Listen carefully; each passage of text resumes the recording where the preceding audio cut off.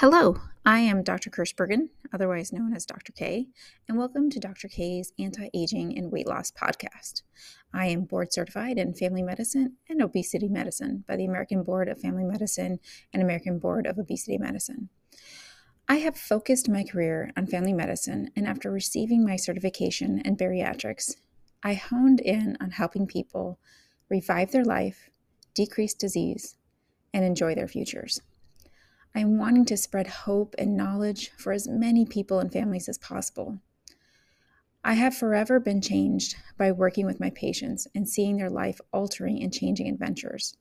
From a mother crying and telling me that this was the first time she put on a swimsuit and went swimming with her children, to another mother telling me that this was the first time her daughter was able to wrap her arms around her in a hug, to a father whose pride shone bright on his daughter's wedding day and his daughter's happiness about his life-altering and longevity, which will occur.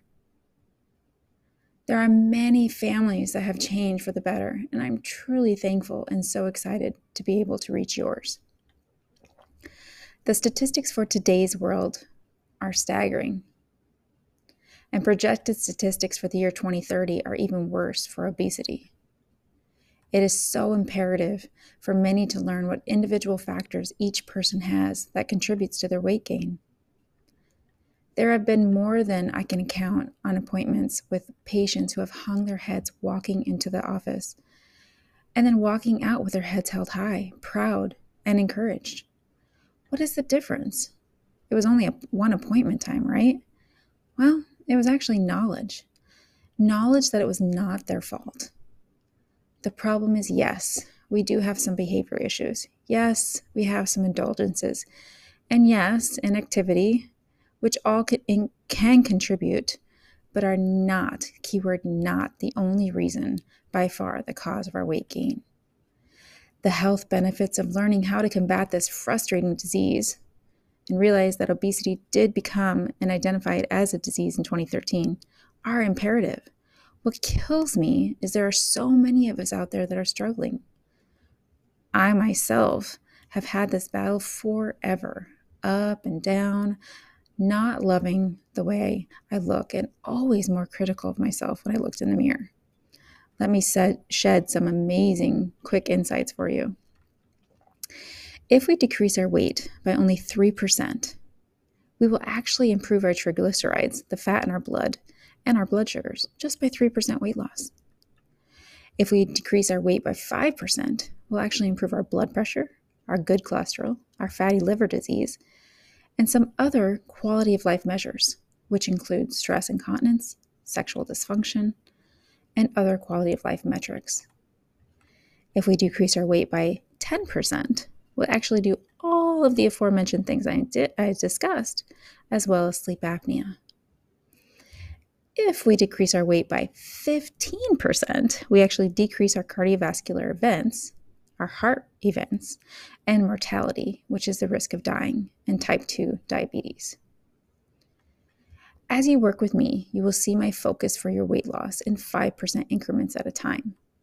These definitely are achievable goals. Take little bites out of the goal at a time, and we will achieve our ultimate success. Your body is so amazing in how it responds to weight loss. And get this, the fat in your abdomen is actually called the intra-abdominal adipose tissue or fat tissue. And at 16% weight loss, you will have a 30% reduction. 30%. The fat in your liver called the intrahepatic triglycerides at 16% weight loss will have a 65% reduction. Now tell me that is not a great return on investment. If I took my money to the bank and they returned it with 65%, I would be a super happy woman.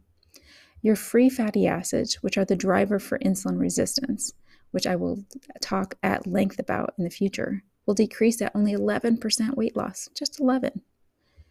So why am I focusing on weight loss now? Well, the statistics are staggering.